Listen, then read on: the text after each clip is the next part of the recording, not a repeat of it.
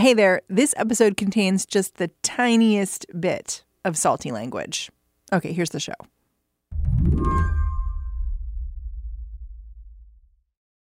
Kareem Shaheen is a journalist, lives in Montreal, but he carries around in his pocket a sort of window to a world thousands of miles away, Syria.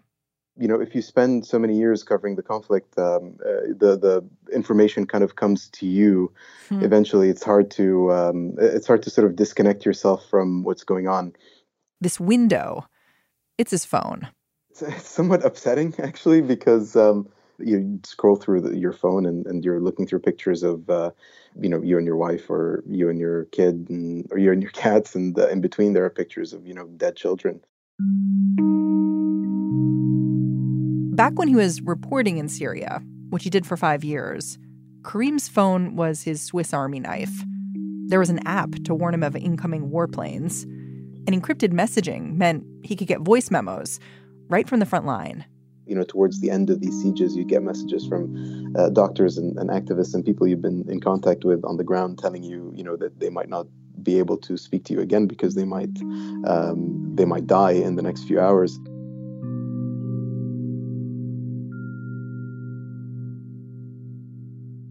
Now that Kareem is so far away, having his phone buzzing around in his pocket, it's like a constant retort to the world around him. It always felt like what was unfolding in terms of Western politics was this just sort of surreal thing. And you'd sit there and ask yourself, like, really, is this what everybody's concerned about? Is this what everybody's talking about? This December, Kareem's phone got louder, more insistent. It was the latest carnage in the Assad regime's intensified offensive against Syria's last rebel-held stronghold. Back in Syria, he could see people getting ready for a brutal assault. Bashar al-Assad was about to launch what was meant to be a final campaign against the biggest province that's remained out of his reach, Idlib. In northwestern Syria's Idlib province, the latest target was this schoolhouse. But in the physical world around him, Kareem saw people getting ready for Christmas, saw Donald Trump about to be impeached. The whole impeachment stuff was kind of comic relief for me.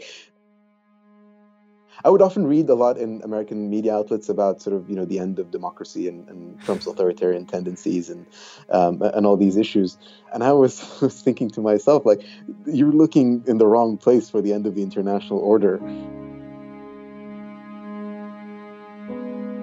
Today on the show, Kareem is going to let us into the world he sees. There's a ceasefire in Idlib, for now, but the people who live there are still looking to flee. The question isn't just where will they go, it's whether the rest of the world will care. I'm Mary Harris. You're listening to What Next? Stick with us.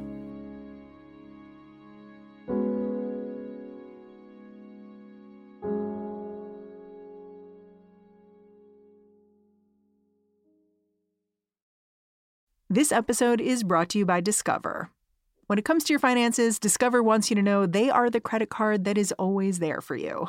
With 24/7 U.S.-based live customer service, everyone has the option to talk to a real person anytime, day or night.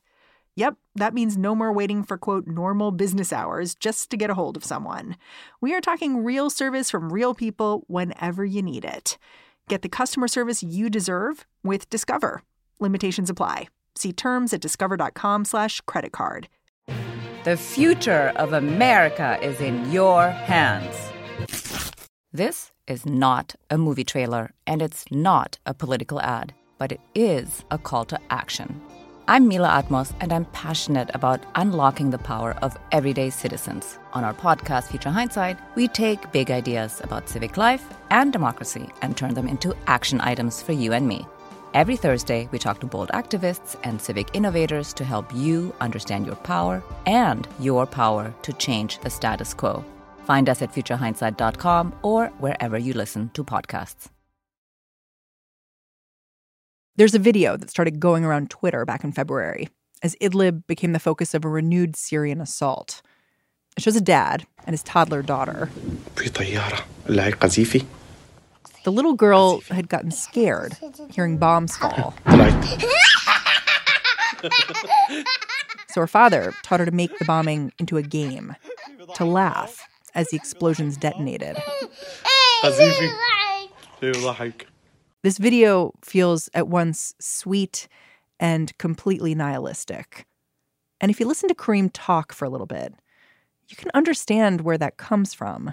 I don't really have faith in the idea that the universe has a moral arc that leads towards justice and that leads towards, accountability.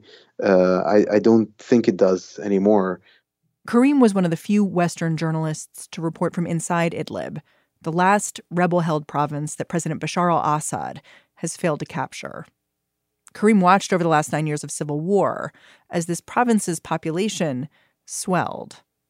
That's because as the Assad regime, working with Russia, took back more and more of this country, Idlib became a refuge of last resort for people who'd fled their homes again and again. Obviously, the figures pre-war are unclear, but there's 3 million civilians now, and 1 million of them have been displaced just from the beginning of December until now.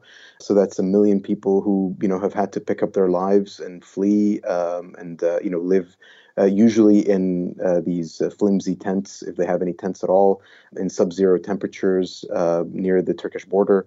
They have no shelter at all. Some of these, they call them IDP, internally displaced peoples. Some of these IDP camps have been bombed in the course of the war as well, and they're sitting there without any shelter. For Kareem, Idlib is a place he clearly saw both the brutality of the Syrian regime and the beauty of this country's terrain. In 2017, Kareem was living just over the border in Turkey when he heard reports of a chemical attack in Syria. He saw these images of children foaming at the mouth. But he knew he couldn't report what had taken place without traveling into the war zone himself. So when you arrived in Idlib, what did you see? So Idlib as a province is one of the most beautiful countrysides that I've ever laid eyes onto. There's a verdant green to, all the countryside. The earth is this cinnamon color. There are cherry trees and almond trees and olive groves along the roads. It sounds really beautiful. It is. It's the kind of place you'd imagine if we're in an alternate universe that people would be going there for retreats to get away from it all. What are the tells that something's not right there, though? Occasional abandoned tanks, along the road. And once you actually get into some of the towns and cities, it's very hard to get through a street where there isn't a building that's destroyed or pockmarked, or, there's always some smoke rising in the distance, from whatever ongoing battle or shelling or bombing had happened. Wherever there is civilization, it's devastated. While you were there, you met this young father of twins who was at their funeral. Can you tell me a little bit about him? Yeah, so his name is Abdelhamid Al-Yusuf, and his picture had gone viral the night of the attack while I was waiting to cross the border. It was a picture of him holding his two infant sons. His daughter and son were still infants. He was preparing to bury them because they had suffocated to death. I later found out that his wife had also died, along with a total of about 18 to 20 members of his family. This was after the chemical attack. That's right. They all perished in the chemical attack. His wife and his two kids apparently had gone into the basement because they had thought that it was a conventional bombing, but the gas seeped in, and while he was helping ferry people to the nearby hospital, they had suffocated to death. When I went in, one of the locals there asked if I wanted to meet him, and I immediately said yes. And so I went to visit him and there was a memorial service that was being held for his family members. And I sat next to him, and I didn't conduct an interview in the traditional sense. He was completely out of it. He was sort of like drifting in and out of consciousness, sort of in this dream state where he was in shock and didn't really know what was going on around him. I do remember, though, I was sitting next to him, and there was another person who was sitting on the other side, and he was telling him this religious parable that we have in Islam. So in Islam, there's this concept that on Judgment Day, everybody has to cross this bridge called Al-Sirat, and if you manage to cross it, you enter into paradise, and if you stumble and you fall into hell, according to the story. But there's a story about if your children die at a really young age, and you endure that loss with humility and patience and forbearance, then God is going to reward you on Judgment Day by resurrecting your children as these winged angels, and they will fly you across the bridge, so you'll never stumble and fall. So you're essentially guaranteed to go into paradise if you endure this extremely difficult test. And when he told him, when this friend who was sitting next to him told him that story, Abdul Hamid Yusuf sort of woke up from his stupor and he started asking, if his wife will also be there, and if his cousins will also be there, if his nephews will also be there. And it was just this incredible moment that I think is etched in my mind forever.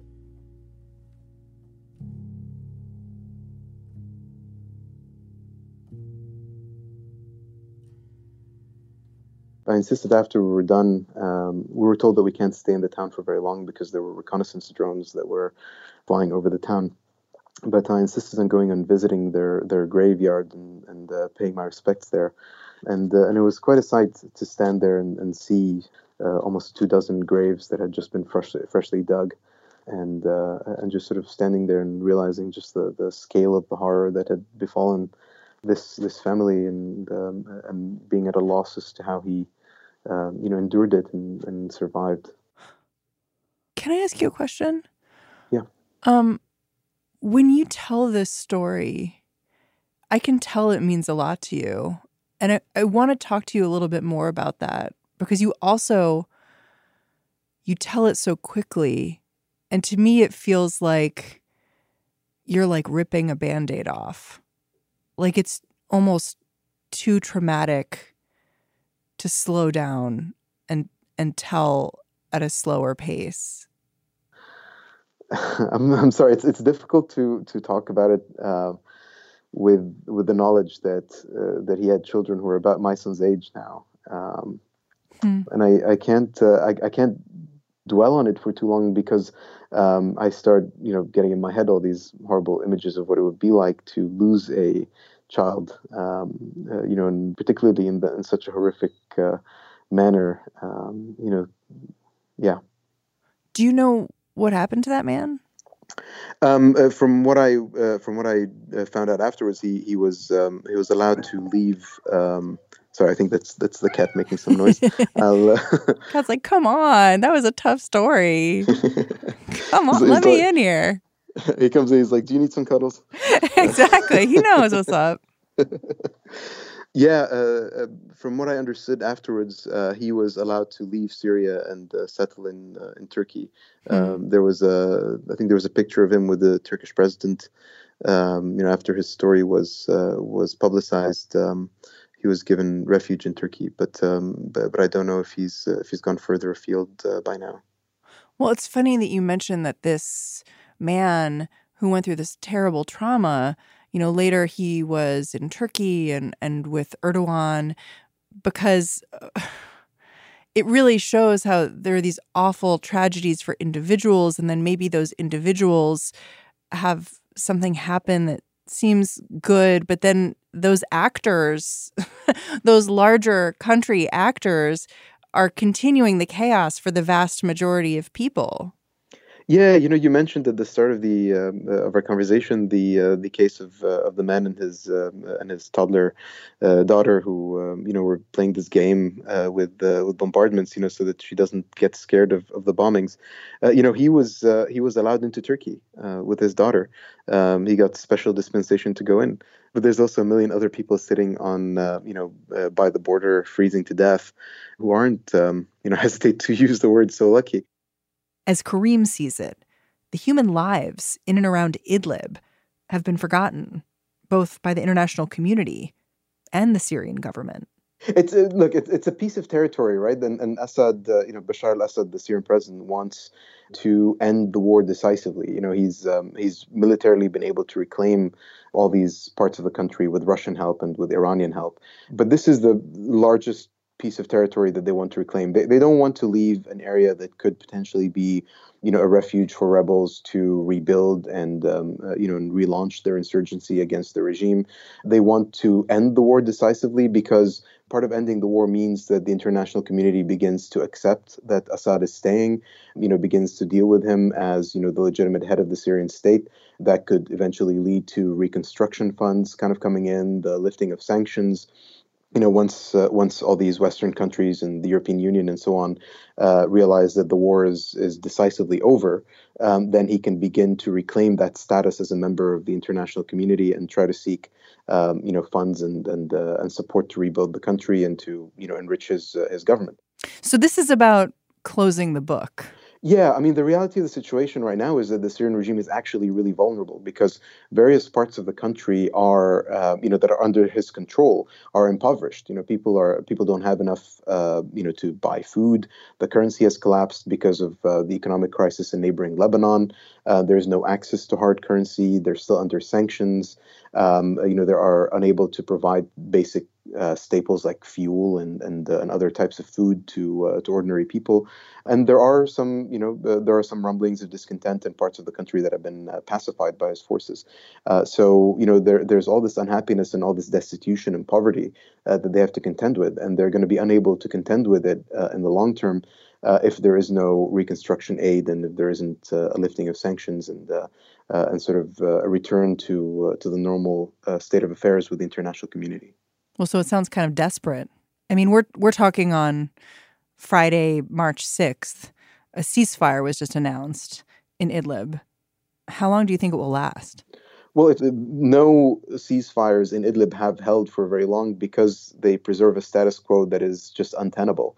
If you preserve the status quo right now, the regime wants to reclaim the country, the entire country, and they've made it very clear that they want to do so. They and Russia, which is supposed to be a guarantor of these ceasefires, jointly violate these ceasefires and bomb civilian areas and try to reclaim them militarily from the rebels, whenever the situation suits them.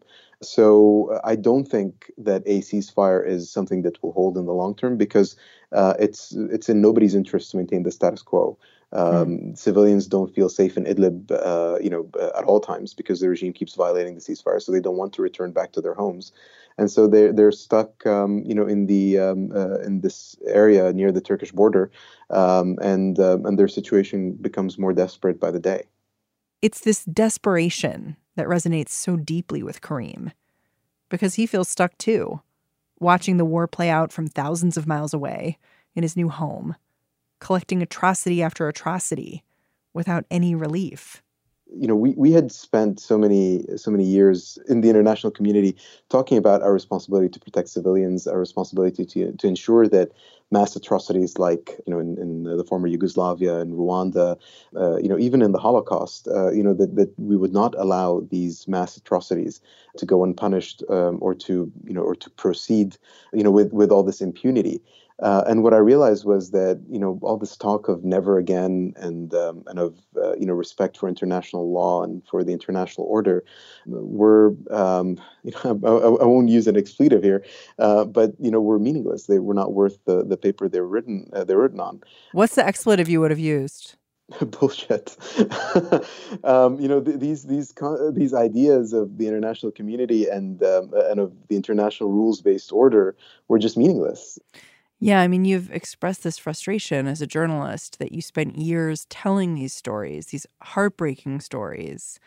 In the years since that you've been away from the conflict, I wonder if you think about what would matter, what would cause some kind of action, and what you've thought about that.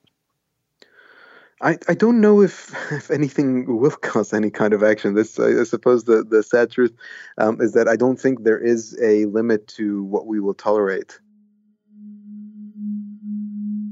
we're so, I think, inwardly focused now. It feels like concepts like human rights and fundamental rights and freedoms of ordinary human beings and their right to, even just live somewhere where they're not being bombed to death all the time, are outdated concepts.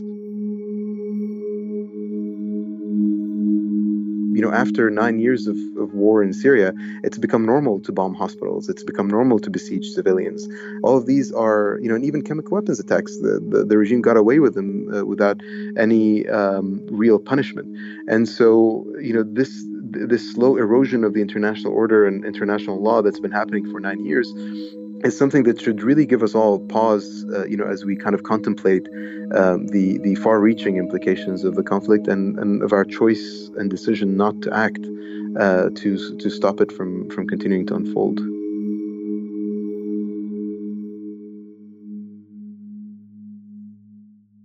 Do you feel like you're okay now? What do you mean by okay? I don't know. You've seen a lot. I mean, do you feel safe? Yeah. Yeah, I mean, I do feel safe. I suppose it's a tough question to answer. I don't know. I don't know if there is a right answer to that question. I suppose I am okay because I have a son now, and he occupies a lot of my time, and spending time with him makes me incredibly happy. I remember a conversation I had, during that trip to Idlib to cover the chemical attack, and one of the fighters was with us, joked that they should kidnap me and ask for a ransom, and I said I was an Egyptian, so they weren't going to get any money out of it. Holy shit! It was meant as a funny joke, and everybody laughed, and I did too. It's just that thinking back to it, it was true, and yeah, I don't know if I don't know what okay means really in this context. And I don't know how that's going to affect who I am in the long term. I think it's made me more cynical, but it's really hard for a lot of journalists to treat their mental health seriously because they think of the actual people that they're covering and what they went through and what they continue to go through, and it somehow feels a bit frivolous to think about our own mental health and taking care of ourselves because the people we're writing about are going through so much more. Kareem, I'm really grateful to you for telling me these stories today. That's really kind of you to say. I'm grateful to you for listening and for asking me to talk to you. Hug that baby. I will.